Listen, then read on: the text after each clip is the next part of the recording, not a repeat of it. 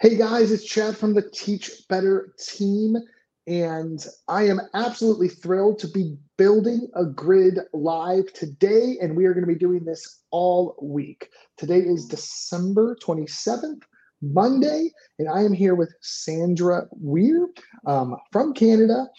She's a fifth and sixth grade science teacher, and we're going to be building a grid live right now. So let's go.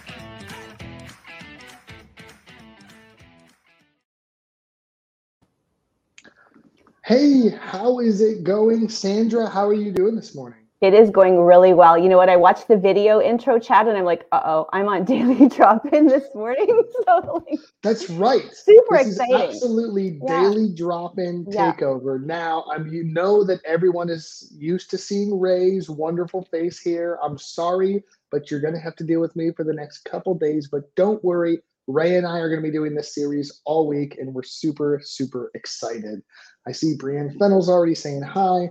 If you guys are coming in, just make sure in the comments you say hello and good morning. I hope everyone had a wonderful holiday. Sandra, how was your holiday? It was great. It was really good. Nice and quiet, very, very sort of Yeah, COVID friendly holiday, but it was good. It was really good. absolutely. Yeah. So I'm stoked to get into building your grid. Would you give us a quick kind of rundown of your experience and your history with the grid so people know where you're coming from? Just remind them what grade you teach and your situation. I know we've worked on a math grid before, but today we're going to be focused on a science grid. So I'd love to just get some context for the audience. Okay, sure. So I am a fifth and sixth grade teacher in Quebec. I'm in an area close to the town in the city of Montreal. I have what's called a combined class here. So like my fives and sixes are together in one class. We call them splits and all kinds of different things. But what I've been doing this year with the grid is experimenting kind of with doing one grid for both grade levels rather than doing that kind of simultaneous, Yeah. you guys work on this and you go there. Lifesaver, total lifesaver in math. So I'm super excited about doing the science one. I do teach all subjects.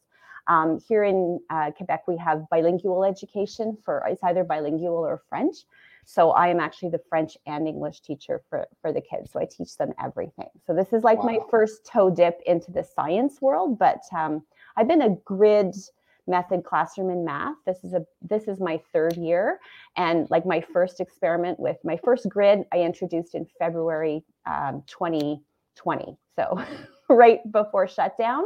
And again, that was like my lifesaver over Yeah. for online learning. So here That we is are. absolutely fantastic. So, something I love about what you just said, and for anyone watching, if you've never done the grid, um, if you teach multiple subjects, I actually usually don't really recommend starting the grid in every subject when you're first getting going. I actually love the fact that you kind of honed your skills in math, you kind of got it under your belt, you worked out the kinks, because now when you're starting to transition to science, you know how it operates, your students know how it operates, and you're going to have much more success as you expand it, right? So actually that's a really good tip for anyone in this process is if you teach multiple subjects, start with one subject, work out the kinks, get it under your belt, get it moving, and get in that what I call the groove, and then you can start expanding it to other areas. There's no pressure to do it all classes, all day, every day. Like it's okay. A lot of times people get overwhelmed because they start doing those somersaults in their head, right? But it's really, really important that you kind of take it work out the kinks and then expand it, which I think is exactly what you did. Another really awesome thing that I want to just highlight because it's extra awesome in my head is that you're teaching multiple grades with a single grid. So if your standards are progressive in terms of building on content knowledge, it's really, really easy to make one grid for multi-level classrooms if you have them. So that's a really unique situation, Sandra, I think you have, but I think it's really cool that you're utilizing it in that way. Yeah. So before I pull up our grid, could you give me a little bit of a heads up on the topic in the unit that you want to discuss today? And then we'll pull it up and we will get to work here. Okay, so we're working on the topic that we're working on is actually for the fifth graders. That topic would be like defining and describing different natural phenomena. So like volcanoes and hurricanes, tornadoes, that kind of thing. Okay. And then you get to sixth grade and the kids have to compare and contrast them. So like the different damage you can have from each one and what causes each one and that kind of thing. So that worked out super well for me. When I was picking a standard, I'm like, yeah, this one will work. We got different, DOK levels and everything. Yeah, they literally used like the progressive DOK taxonomy when they were writing the standards, apparently, which is super nice for this model specifically. So once again, this is a dual grade level grid, 5th and 6th grade on natural phenomenon in science. So we're going to start working through this process on our grid development template, which is what the document that I'm going to bring up right here. And I hope everyone can see it. And as you can see, the topic is Earth's natural phenomenon. And the standards chosen for the grid are that students will be able to compare and contrast the impact of certain natural phenomenon on environments and on the well-being of individuals. So that's the standard for the 6th grade, right? Yeah, that's right.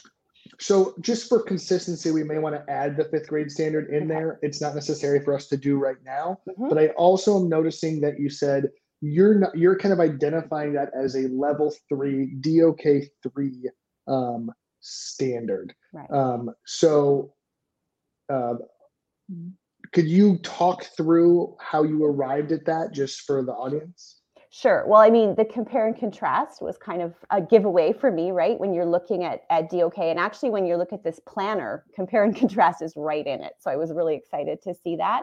Also, I'm figuring that if the kids don't, they have to be able to define the phenomena, show what they are, or apply their knowledge about them in order to compare and contrast. So like we kind of level up that way.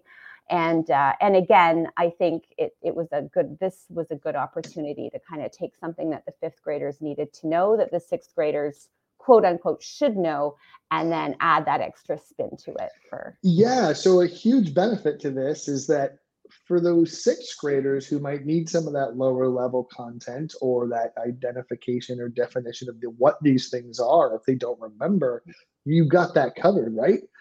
So you can easily do either a pre-assessment or start them at different places if you would need to. So I think that's really cool. I think that's a huge benefit here. So I actually completely agree that the comparative analysis is always going to be kind of hitting that level 3. So that is going to be the minimal level we want every single 6th grader to get to on your grid, correct? Right. So that is at the standard level. So this is something I just want to highlight really quick because a lot of times if teachers are just starting the grid, they go, every student has to finish the whole grid no matter what. And then we get into these things where, well, it depends, right? Like that's a really loaded statement. If the standard is written at a DOK level 4 or a higher level, maybe every kid needs to get to level 4 or potentially level 5 to extend beyond. However, if the standard's written at a DOK level 3, your minimum requirement for every student needs to be level 3 at standard. Some teachers will measure 1 deviation above standard for extended knowledge for their purposes. But another note for the grid that we're talking about here is if your 6th graders are just being asked to identify and define, in theory, the minimum level for a 5th grader, would be finishing level 1 because that's the level of that standard for their grade. So I just wanted to kind of hone in on that. A lot of times we talk about identifying the level of the standard. Now, one thing I want to note is traditionally we've used Webb's depth of knowledge, but I've also had teachers use Bloom's. I've had teachers use the 5 E's to develop their standards, especially their targets, especially in science. Even other taxonomies that they're comfortable with. But we're going to be talking in DOK here. I just want to kind of give that little note, as traditionally that's what we use. Now, let's take a look now that we have our standard, and let's start breaking down our targets. So what are the objectives for the students working up to and possibly beyond this standard? So it looks like you've already started some of this work, which is absolutely fantastic, Sandra. Would you like to read your first target for us? Sure. So my first target is I can define certain natural phenomena, and they gave examples, like they give examples in our standards. So I wanted to make sure that I include those because, they're probably need to knows. And so that's the 5th grade standard, right? Because we go cycles. So like you start in 5th grade and you work up and spirals up as you go vertically. Exactly. So that's my first target. And I thought it fit in perfectly because define and recall is right there. So it was a bit of a no-brainer for me to just insert that there. Nice and easy. Yeah. So I really like your first target. And one thing I like is that you focused it on the language of the standard. So that's actually one of the reasons I think the 5th grade standard being written above, we don't need to put it there now, but just for reference, I would like to put the 5th grade standard above. And here's why. One of the most common things that can occur when we're making a grid is we break down the standard too much. Does that make sense? Yeah. So if I hear, I can identify and define natural phenomenon. If I'm a science teacher, I might know everything there is to know about natural phenomenon. I might know a ton about natural phenomenon. So I can easily get into the weeds really real quick and start listing and identifying and defining every term, every vocabulary that has anything to do with natural phenomenon. And I see this in grids sometimes. So instead of having a list of 10 or 12 vocabulary words or 8 to 10 vocabulary words, they'll have a list of 50 vocabulary words because they're giving you every piece of vocabulary that has anything to do with erosion, lightning, tornadoes.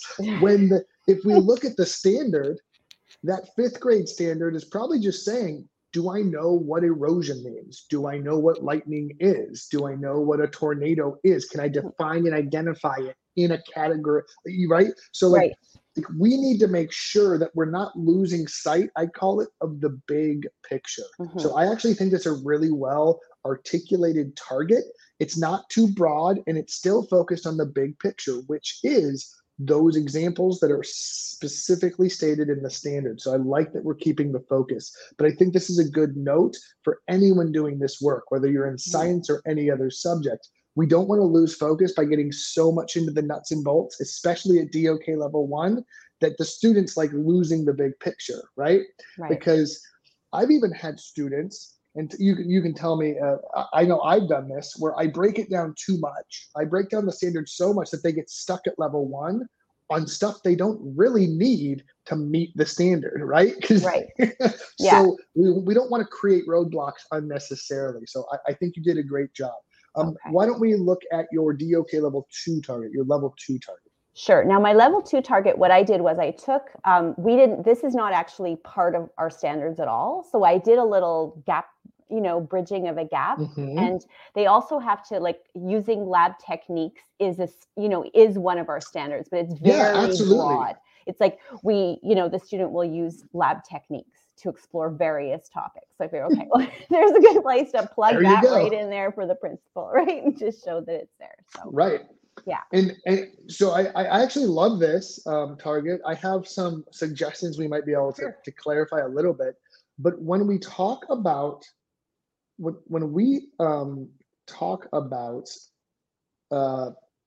lab experiences and things like that, those are what I consider spiraling or year-long focuses, right? Okay. You're not just going to have students do lab techniques in this unit, No, right? exactly. Right. So I would absolutely mention that it's a substandard or a covered standard of this, but they're not necessarily going to master every lab technique known to science, right?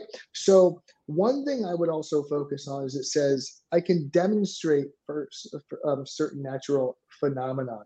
I would also, and you can tell me if you think this is going outside the standard, but I think saying explaining or explaining the cause of or summarizing the cause of natural phenomenon, something like that. Okay. So at level 2, we can really get into that cause and effect. Yeah. So explaining some aspect of the natural phenomenon could be another objective.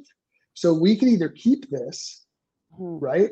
We can either keep this or we could add another objective for this level that says, I can explain how natural phenomenon occur, example, erosion, if that's the focus of the standard. And I'm not looking at it directly right now, but so I'll cater to your expertise. But does that make sense? Yeah, no, that makes good sense. So now the lab work and those lab techniques are driving towards causal explanation of the phenomenon, not just doing the techniques because the standard says it. So now, so I would actually keep the lab technique stuff in there. I can demonstrate, or I can use lab techniques to explain how natural phenomena occur or demonstrate certain natural phenomena. That's fine too. Okay.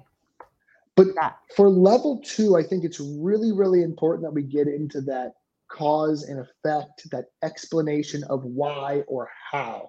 And a good rule of thumb, and this is more like the verbs I'm going to use are more social studies-ish, but I think they apply across the board.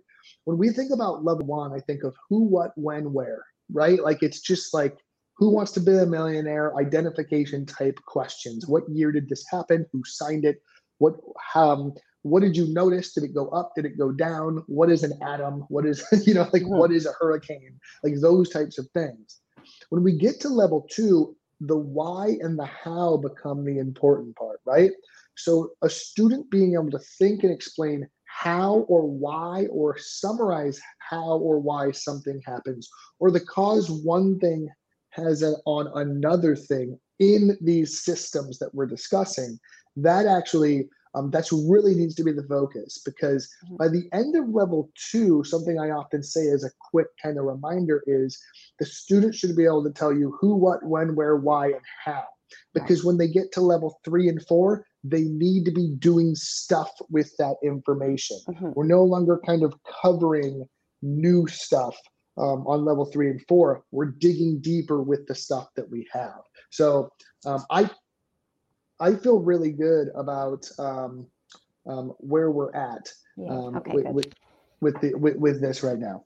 So let's take. Do you want to go ahead and read number 3? Sure. So number 3 is it fit right in. It was like I can compare and contrast the impact of certain natural phenomena on the environment or on the well-being of individuals. So that's it's a long way of saying what's the difference between the impact of a hurricane and an earthquake, for example, Yeah, I like that a lot. Yeah. I can compare and contrast the impact of certain natural phenomena on the environment or the well-being of individuals. So now we're extending the knowledge we have and how it compares and contrasts with its impact on environments, its impact on people, as well as those impacts in comparison to one another. So there's tons of analysis going on right here, right? Tons of probably data that they're going to have to be looking through. All of those things I think are absolutely spot on. If you ask me. So I think that's really good. I do think that once again we're actually so this is definitely hitting that standard, and this is one thing I love about your grid, your development right here, is that your level of standard, your objective sounds just like the standard.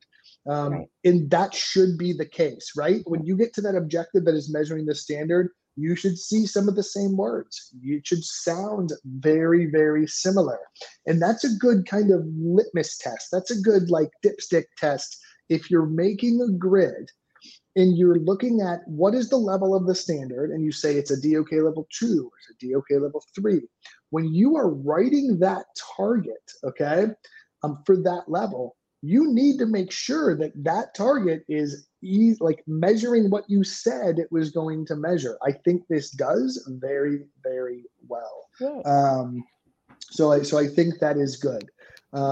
Now I see that your level 4 is still left blank. So do we want to do some brainstorming around some of our level 4 stuff? Do you have any ideas, or do you just want to kind of talk it out? I'd like to talk it out with you, which is one of the reasons I left it blank, because I think like it sounds like there's a lot of room for some really cool stuff. I just, I'm not sure what the cool, like, I mean, you could like create and design. I thought of, the traditional tornado in a bottle, right? Have the kids create, but I don't know if that's really creating, because that's just. This is correct. Yeah. So this is a very common kind of quick go-to thing where you find that thing that connects. Like if I want them to learn about volcanoes, I want them to just make a paper mache volcano. Yeah. It's not necessarily, first of all, it can create misconceptions because it's not how the mechanism of the volcano works. This is my universal example of like things that people think are DOK level 4 activities, right? Yeah. Is like the paper mache volcano. Well, the student doesn't necessarily have to create anything. They're just following steps or looking at a picture and labeling a physical model. That's only DOK level 2 at best, or DOK level 1, which is more likely. So when we're thinking about this, they need to be creating new ideas from existing information. So if we think about where the student is mentally right now and what they know and what they can do with that information, we know that they know what the phenomenon are.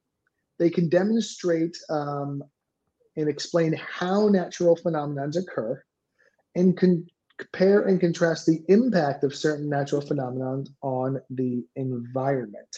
Now, as I'm reviewing this, I'm actually thinking at level 2, we may also want to mention, explain, or summarize the impact phenomenon can have, because that is a missing component here. So I think in level 1 or level 2, we need to enter that piece of information in some component, because we're talking about the impacts when we haven't defined what those are. We're just comparatively analyzing things that we haven't defined yet. So I'm just kind of talking through my own thought process here. So I feel better about that now in my head.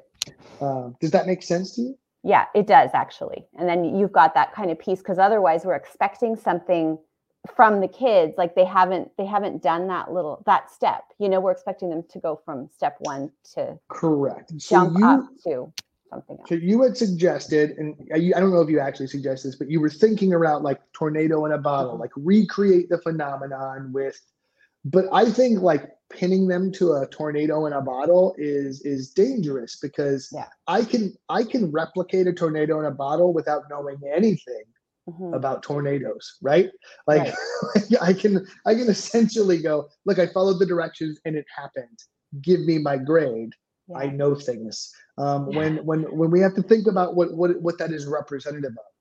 One of the in Ohio, this is a common thing, is we focus on engineering when we get to this level. We focus on creative design and things like that. So something you might be able to do is have the students pick a natural phenomenon and create an architectural structure that can survive a natural phenomenon, or reduce the impact of a natural phenomenon. So this is directly going to tie into the standard of the impact on the environment and well-being of individuals. So the question we can ask students is, how can we help the environment and individuals against these natural phenomenons? So I can design or engineer solutions or preventative measures that reduce the impact of natural phenomenon on the environment or individuals. So a couple of things I want you to notice about that statement that I just made is it's very broad. Would you agree? Yeah.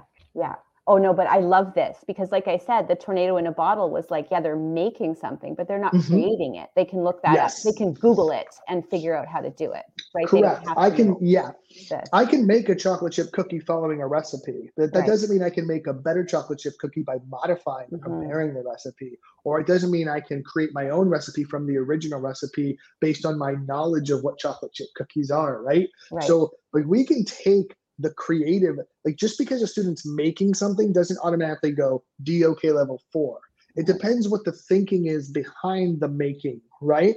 And another example is like I can make a Lego castle without knowing anything about the medieval class system, right? Mhm. But that might be a project a teacher does. If there's no explanation around it, there's no real meat on that bone. So this is actually a really good conversation, I think, also about when we're looking at what the students are doing in that type of project, which is we're going to get to that when we start talking about the Mhm. grid.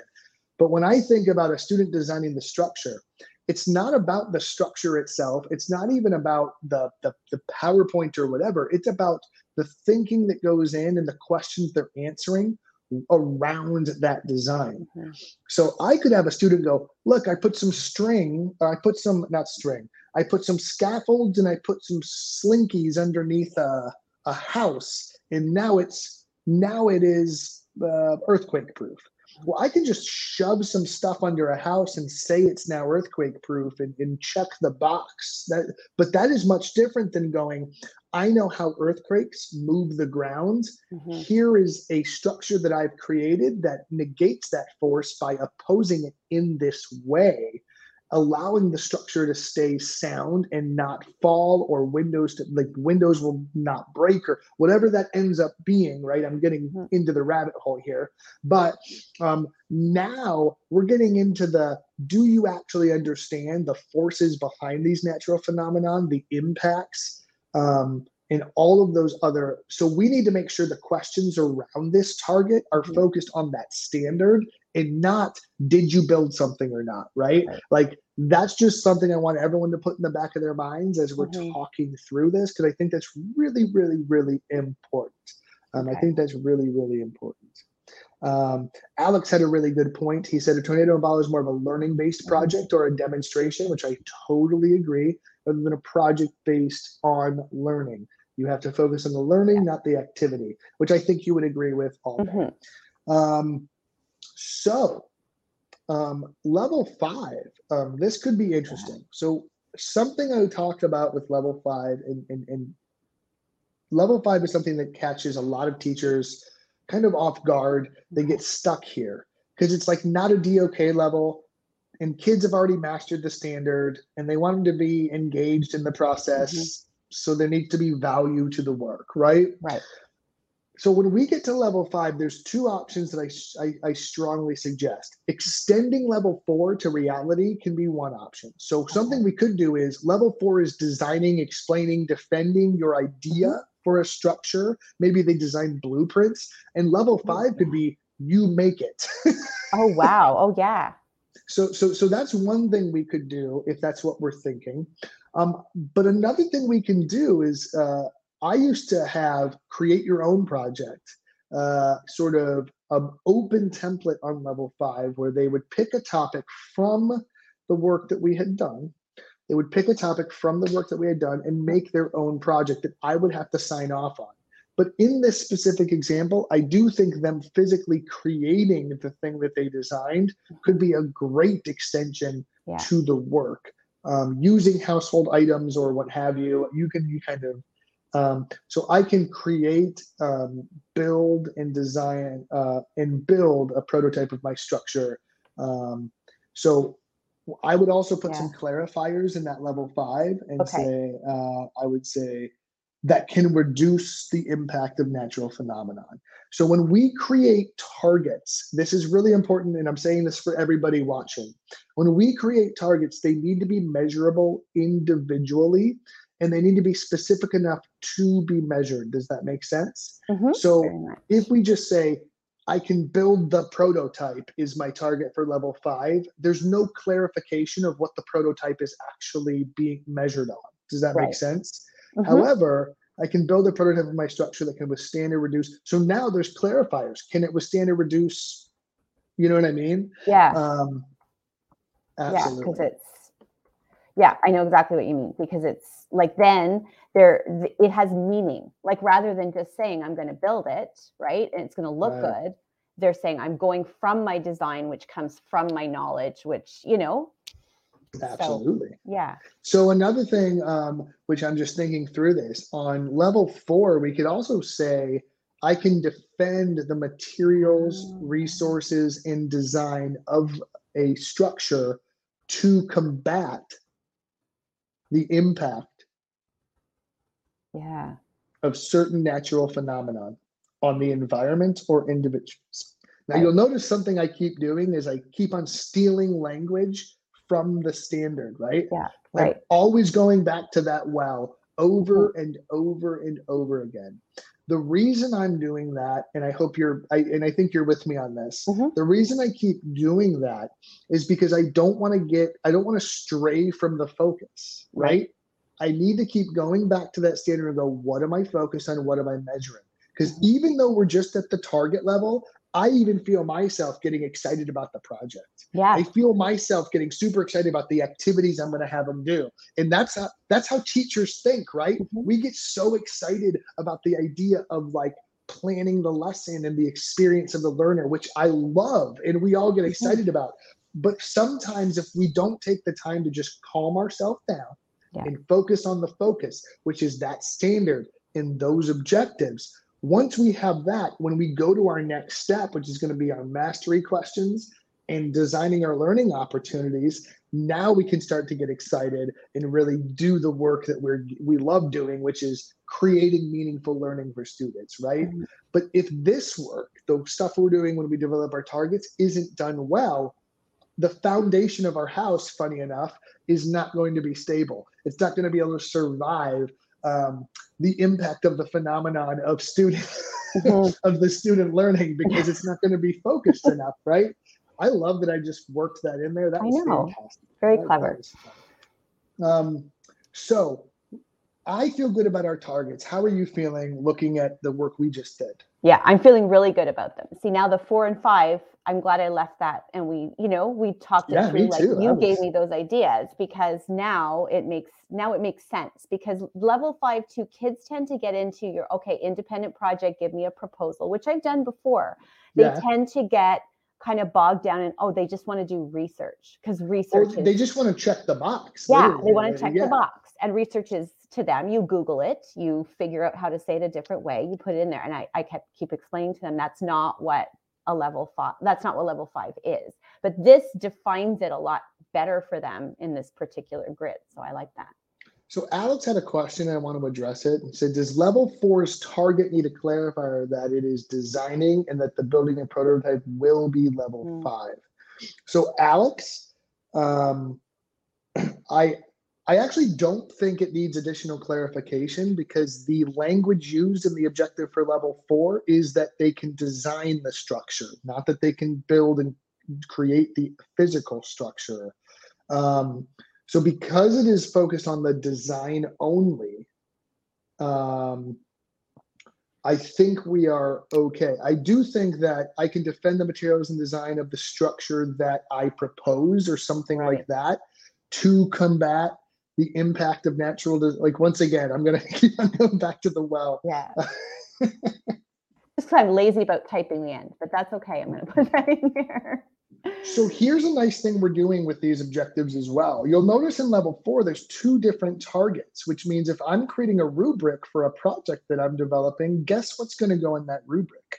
The fact that they can, right? The fact that they Hmm. can design it, check. Is it designed to effectively, right? Right. Yeah. Um, that can withstand this, Right. but also that they can defend the design against expertise. So you can go, why Mm. did you choose this versus that?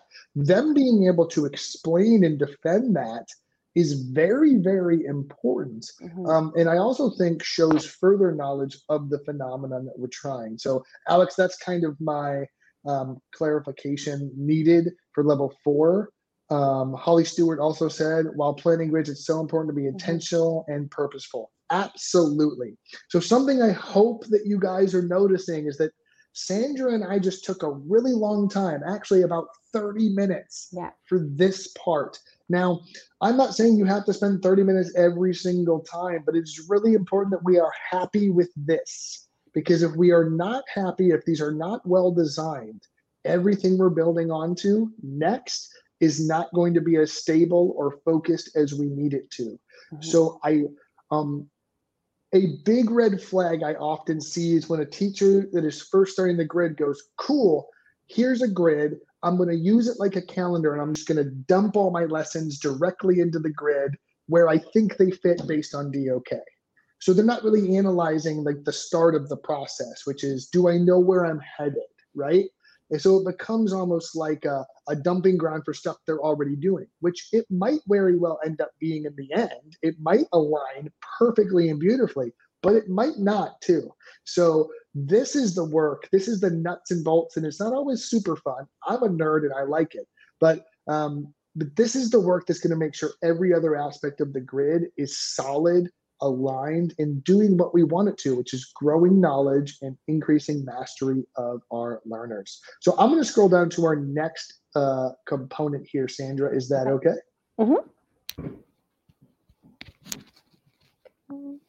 So now we're getting into our mastery questions. So in case you're unfamiliar with this, this is a teacher-centered exercise more than a student-centered exercise. And this is not something that ends up on the grid. However, these are the question items that we're going to be using for do nows and quick checks and assessing mastery of the objectives that we just came up with. So I'm not going to have Sandra redo all of this because we probably have to add the new standards or the targets that we. So one thing I would have you do, Sandra, is add those targets and update them in the left-hand column here. I'm not going to grade it, so it's okay. Like if we just use it as reference. And I'm actually, because of time, I don't really want to go through like every single one of these questions. But when you're going through this, what you would do is you would look at your objectives that we just came up with, and you'd say, what questions does a student need to be able to answer to prove mastery or competency of the target that we developed, right? What do they have to be able to answer or prove for me to check the box and go, you understand this? That's really what we're doing. A lot of times teachers will skip this step, or they'll kind of go, yeah, I got it. It's fine. I'll grab the quiz from the back of the book or chapter review or whatever that is. And I would caution anyone that's kind of in that mode, at least make sure you're thinking through this, because if you create what I call a bank of questions, which is essentially what this is, you now have those spiraling questions that you can ask students verbally, you can use on quick checks, you can use on exit slips, and you literally can just recycle these questions over and over again to measure what you need to measure in your grid. So for me, this is a huge help for teachers. And it prevents the idea of, I'm going to grab this quiz off of Google or the textbook and hope it aligns to what I taught, right? Versus I know it aligns because I designed it that way. I know what I'm measuring. So let's go through the first one, and then we'll kind of move on after that. Does that make sense? All right. Do you want to go through that? And then let me realign this for you so it looks a little better. Okay. Can you see that okay? Yeah, I can see that just fine. So the first one was I can define natural phenomena. So that's our fifth grade, where our fifth grade standard is. But again, our sixth graders have had a couple of COVID years. So even though it's supposed to be something that they've mastered, supposed to is kind of a weird term right now and ever actually. So the questions are, what are weathering and erosion? Because of course, it's funny you were talking about splitting hairs, because then I was looking at erosion and defining erosion is there are like many different kinds, 4, 6. So I put weathering in there just to kind of make sure that they knew the difference. Mhm. What causes lightning, because they all know kind of what lightning is, but so I put what causes it. What are hurricanes and tornadoes? What causes a volcano to erupt? Because again, kids are fascinated with volcanoes. They know what they are. But like you said about the baking soda and vinegar volcano, that's not really how a volcano works. Like, how does a volcano work? How does that pressure build up Mhm. and all those different things?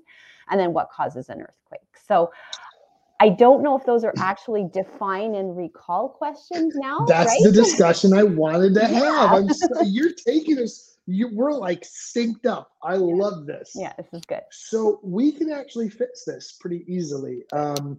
So what causes a volcano to erupt and identifying the processes that cause a volcano eruption are two different levels of understanding. Mm-hmm. Being able to explain how a volcano erupts is a different level than being able to go, magma heats, it rises, and this. But being able to explain why those things happen is the Mm-hmm. extended level. So I think Right. what causes a volcano to erupt is a loaded kind of there's a lot on that bone. So I think we need to just kind of like focus the question a little bit more, if that Yeah. makes sense. Mm-hmm. So I can identify and define the processes that cause a volcano to erupt. Does that Okay. make sense? Yeah.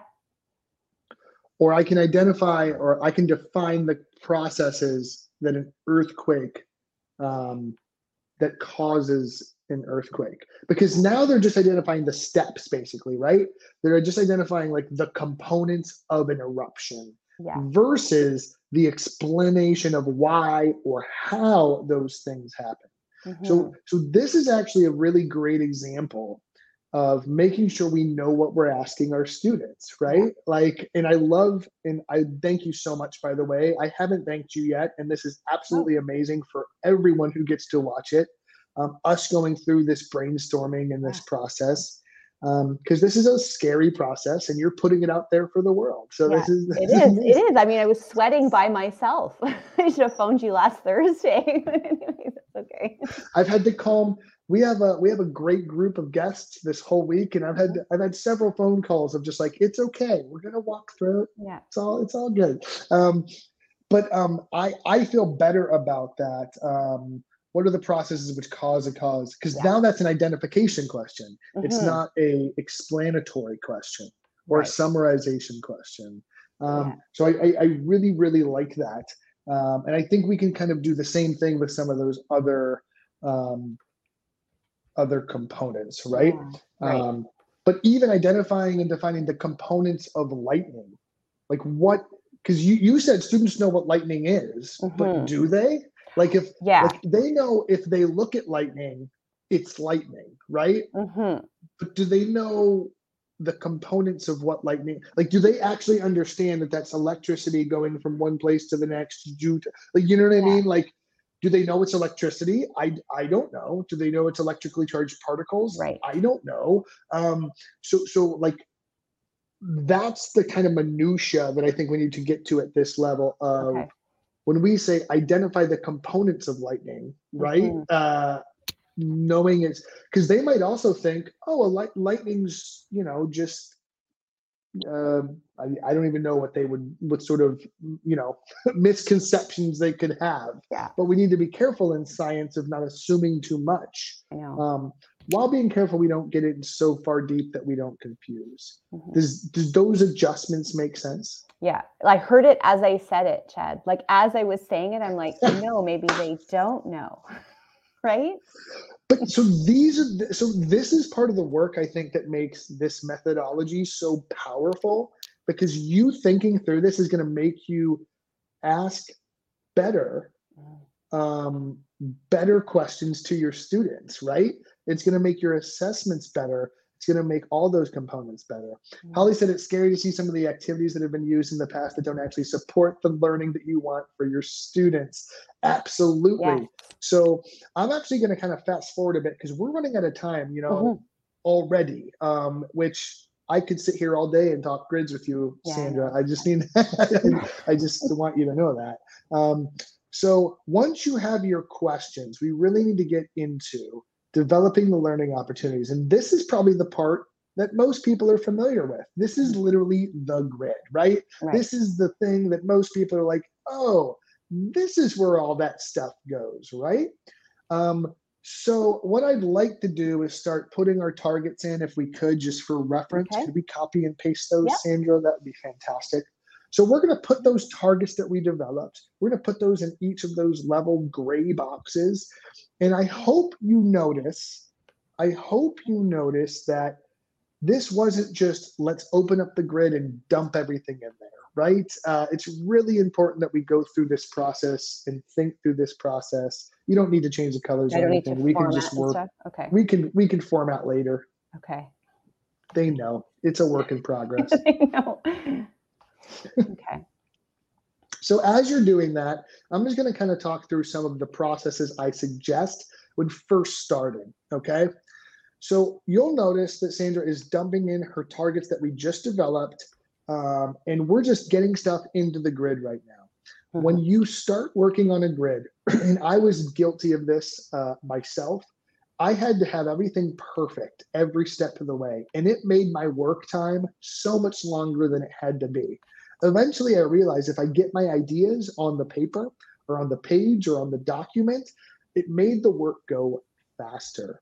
So instead of making sure I have every piece and component and link that I want to have on my grid, I don't need to do necessarily all of that all at the same time. So once I get my targets, I can start actually doing what I call structuring the skeleton of our grid. And oftentimes what I will suggest is that get the ideas of the types of things you want to do. So I bet you any money, and Sandra, you can tell me if I'm wrong, you already have ideas of the stuff you're going to do with your students in this grid, right? Yeah. You probably have a lab that you're thinking of, or multiple labs. You probably have a couple vocabulary activities or notes that you might have already developed and things like that.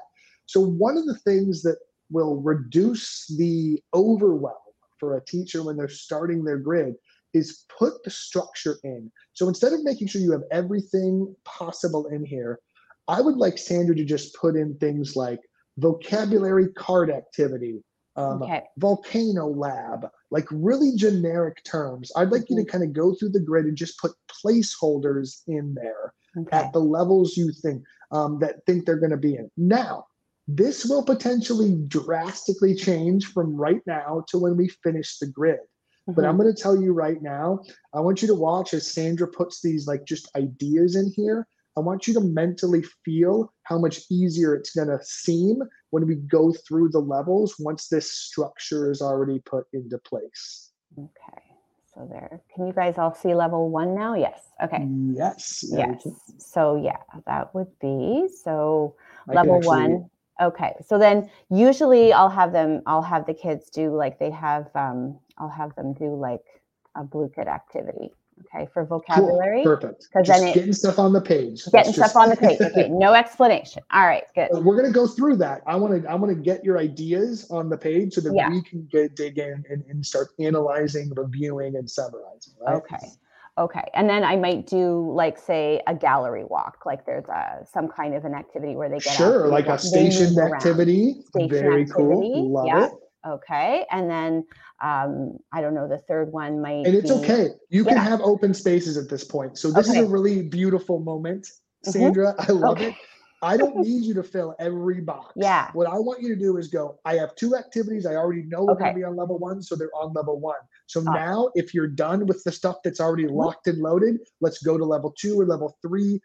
Just plug in what you can so that we have some sort of semblance of a flow. So that way we can either add activities, change boxes, reduce, you know what I mean? Like we can do all of those things. Okay. So like I have a few labs that I want to use. So there's an erosion lab, there's a volcano lab. There is there's a hurricane versus tornado one. So, those are, sorry. No problem at all. Tornado. So I also want you to understand, everyone watching this, that this is a process, right? This isn't going to be perfect the first time you put things on the page. You'll see Sandra and I just argued for 20 minutes about learning targets and which verb to use, okay? we didn't argue. It was It amicable. was pretty, yeah, it was pretty. However, it's really important for you to understand that like it's okay that this is a messy process. It's not going to be perfect. And Sandra's made grids before. I've obviously made grids before as well. But if this is your first time, just get things on the page, and then we can reflect and refine and improve as we go. And we can measure how those things are aligning to the targets and things that we've developed for the work. Because we have about 11 more minutes in this segment right now, and I'm trying to kind of fast forward so you can see the picture of the process. So let's really dig in. Do you have any level? So we got some labs on there. Let's see. Do you have any level 3? Look, so this is the thing I love right here. You'll notice she's like, I don't know. I might put a Venn diagram right here. That's what needs to be happening, in my opinion, right now. You might go, hey, now here's a note about DOK and Venn diagrams, just so I'm going to get nerdy on us. Okay. A Venn diagram by itself is actually a DOK level 2. It's just categorization. But if we ask students to defend their placement of items using evidence, it becomes level 3. So the only thing I would suggest is if you're using a Venn diagram or a graphic organizer and you're like, that's level 3, compare and contrast, not necessarily. It could be just categorization, which is DOK level 2. So defending the reasoning is what makes something a level 3 and not a level 2. So I just want to be clear about that. So, and I want to thank Sandra for being willing to just deal with my nerdiness and pickiness about all of these things. I think that's cool too, because it gives you like, then they do, I mean, you call it something like Venn diagram defense, right? And then they do that. They can do a video. They can do an actual video of them arguing with their friend, like, you know, defending it to their friend, like that kind of thing, which they would like that. Like I can find a catchy term that goes with that too. And Candace Miller, who's another fantastic science teacher in Ohio, actually, is in her 4th year of building grids. And she said one of the beautiful things about the process is you can easily go back and you can change them. When you run a grid, you can go, that didn't go so well. I'm going to tweak a couple things, right? Or for next year. And actually a good practice, and I want to get away from this because I want to get some of the grid done for our audience here. But a good practice is while you're running your first grid or second grid or any grid, I would always print a copy and keep it on my desk. And I would make notes. As I was going through the grid, and I would say, never use this activity again. Fix this link, use different whatever, fix worksheet. And I wouldn't do all that work, but I would have it documented somewhere in my aura of understanding so that when I go back, I'm going to pull out that sheet of paper and I'm going to go, I need to fix these things. And at the end of each unit, I would make those changes. I would take 30 or 40 minutes maybe, and I would just go and update the grid so that I know when I pull that grid out next year, I've already made those changes, I've already made those updates, and it's ready to go. So that's just a fun practice. It's not fun, I guess, but it's a practice that can help save you a bunch of time and headache. Because there are going to be times when you're like, I know I have a grid for this, but I don't know how good it was. And then you start it and you go, oh no. You know, I remember now that there are all these issues from last year that I didn't fix. So that can be a really, really good opportunity. So Sandra, which level would you like to start with? Now, there's 2 schools of thought here. Some people go, I'm starting at level 1. Sweet. That's fine. Let's start at the beginning. That makes sense. Others have trouble with that. They go, let's start at the standard and then build up to it. So I'm actually okay with either of those concepts. Do you have a preference or a way you normally start this process? Honestly, I normally start at level 1, but I'm figuring level 3 was the one I was struggling with the most when I was trying to think it through. So since I have you here, I'd rather do level 3 now and kind of work down if that's okay. Yeah, that's awesome. Okay. So let's talk about some activities that can meet the objective of comparing and contrasting the impact of certain natural phenomenon on the environment or well-being. So we already have a Venn diagram defense. I think you want your students creating a video, which is cool. That's kind of what it says. So let's keep that there. Okay. For right now, let's build out the level just like we did the whole grid, okay? So let's get some ideas. Now, one thing that I want to be very clear about, The grid is a flexible document. I'm going to say that again. The grid and the template, which I will put in the comments, if anyone wants it. I just put that in the comments if anyone needs it. bit.ly/grid-dev-template, all lowercase, is how you get access to this actual, like the blank version of this document if anyone needs it. And one thing I want to be clear about is if we only have 2 things on level 3 or 3 things and we don't need that 4th box, we should delete that 4th box, and that's okay. There don't need to be 4 things or 5 things. You can add boxes, take away boxes as needed. I want to be super duper clear about that, because sometimes people will go, Chad, I only have 3 things, but there's 4 boxes. Do I need to make another thing? Well, not if you've covered what you need to in the 3 things. No, you don't. You can make it 2 boxes if you need to. In Google Docs, which is what we're in, you can merge to make boxes go away. So you highlight both boxes and just merge them, or you can add a column or a vertical column and then merge the ones you don't want to add a box in a row.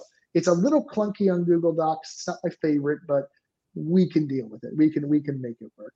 So what are some other activities you have kind of going on here that you can think of? Or do we need to talk through some ideas? Yeah, maybe. I think that would be helpful, because I mean, I'm trying to think of creative ways to, do the compare and contrast. So, I mean, I can ask them to make, a little slide deck. I can ask them to do, like low tech versions of like dueling posters or whatever, like make one, make the other.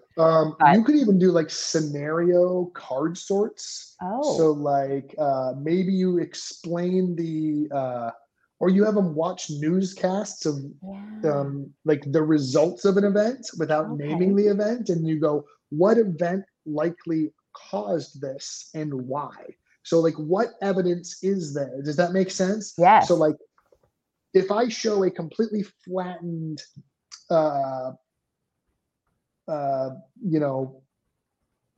in Indiana in the United States, you know what I mean? Yeah. There's a lot of debris everywhere. There's no recollection of water. There's no cracks in the land or anything like that.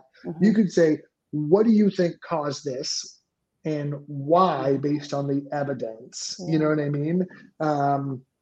And what evidence do you have to support that claim? So one of the cool things about that is that it's directly measuring their ability to compare and contrast the impact only. Yes. So now we're starting at the level of the standard and we're working back to, can you define what you're seeing? Do you know the words to use to describe those things? So that could be an activity. Yeah. You could also have them look at different types of shelters. So like we're going to be having them design something in the next step, right? So could they look at existing ideas and say, look at these existing ideas, compare and contrast how they defend against a specific type of disaster? Does that make sense? Like, what types of forces do we have to negate or things like that? So we're sort of priming the pump for that project that we're going to have them do. So what are the existing things we can do to prevent tornadoes versus hurricanes? Not prevent them, but to combat the effects or impacts of those on environments or places. Like if you look at hurricanes in like the Outer Banks, right? Like they're trying to literally save the entire existence by building up land masses and things like that. Dunes, man-made dunes and green greenery to keep the same. I'm getting into the weeds here, literally and figuratively. But like having students think through things like that. Now you're combating erosion, you're combating weathering, you're combating hurricanes. All those things are kind of starting to make sense and connect. And I think it's important for students to be able to do that. Yeah. So This would also be a good point to keep an assessment of some sort. If you want to use a traditional assessment, I don't know if that's something that you want to do, but if you do, I think we can keep the assessment right kind of where it is, if you ask me. Okay. I don't think it may not be necessary, but if you want to do that, that would be a good kind of check, I think. Okay. Are you ready to do the project? Yeah. And that assessment could be sort of a gateway into starting that project. Now, would you do that as a conference kind of assessment? Like ask them the questions that you think they, yeah? Okay. So now we're getting into a whole nother thing we don't have time for, but you could absolutely do a graded conference here, a verbal check of some of those mastery questions that you developed. Can you answer these? Or you could do a traditional sort of tiered assessment, right? Have questions from each of the levels, make sure they have a firm grasp and understanding, reassess their understanding. Basically, do you still understand these things to continue learning, right? So I think yes, if you want, is my answer to that. But it could also be a more traditional looking assessment if you feel like it. Some people prefer, graded conferences and other things like that. And Sandra, I don't know how to say this, and I'm a little scared, but we are almost completely out of time. And actually right now we're officially overtime. So I just had so much fun doing this with you today. Any final thoughts you have on reflecting on what we've done? No, thank you. This was so good. Like I'm excited right now, and I love that. This is great. Oh yeah. Anything you'd like to share for the audience we have, or anyone thinking about doing grids or maybe doing this work? Just like I said, that it really changed my classroom. I mean, kids have been, one of the reasons I wanted to do the science grid with you today is that the kids have been asking if we can do grid in science. That means you're doing something right. Yeah, we're doing something right here. So that's really good. But it has really changed a lot of things for me. It's made me kind of get to play the role as a teacher that I wanted to play before I started using grids. Like my frustrations in teaching are cut way down because of the grid. So I'm very grateful to you guys. Thank you. So I'm going to give you the last say. If there's someone watching this that's wanting to do grids, they're kind of excited, but they're still scared, what would be the one piece of advice that you would give them after having done this? Just do it. My first one, I did it. And I also called it a mini. I said, this is a mini grid. And somehow psychologically, like for me, mindset wise, I was like, oh, it's a mini. It's fine. Like we're going to be fine. And we were fine. And my first grid, if I look at it today, is not great compared to what I've been doing lately. But at the time, it felt fantastic. And that was the main thing. And the kids loved it. The buy-in was huge, like almost right away. So that is fantastic. Yeah. Well, Sandra, I can't thank you enough. You are amazing. I truly appreciate your time and your willingness to share this process. I know it's not easy kind of putting yourself out there like you have. So like I want to let you know, if we could get some green hearts in the comments for Sandra and just the amazing work she did with us this morning, that would be awesome. Just show her some love from the Teach Better community and family. That would be awesome. Just to give everyone a heads up, tomorrow I will be working on a reading grid with the amazing Olivia Chan. Then on Wednesday we'll be doing social studies with Joe Gonzalez, and then Ray's going to be taking over with Karen Evans and math on Thursday, and Friday we're going to be doing writing with Ray and Marie McCumber. So we have a full week of Build a Grid takeover of Daily Drop-In, and we're really excited about it. Sandra, thank you again, and have a fantastic rest of your holiday break. Have an amazing day, everybody. You too, Chad. Thank you so much.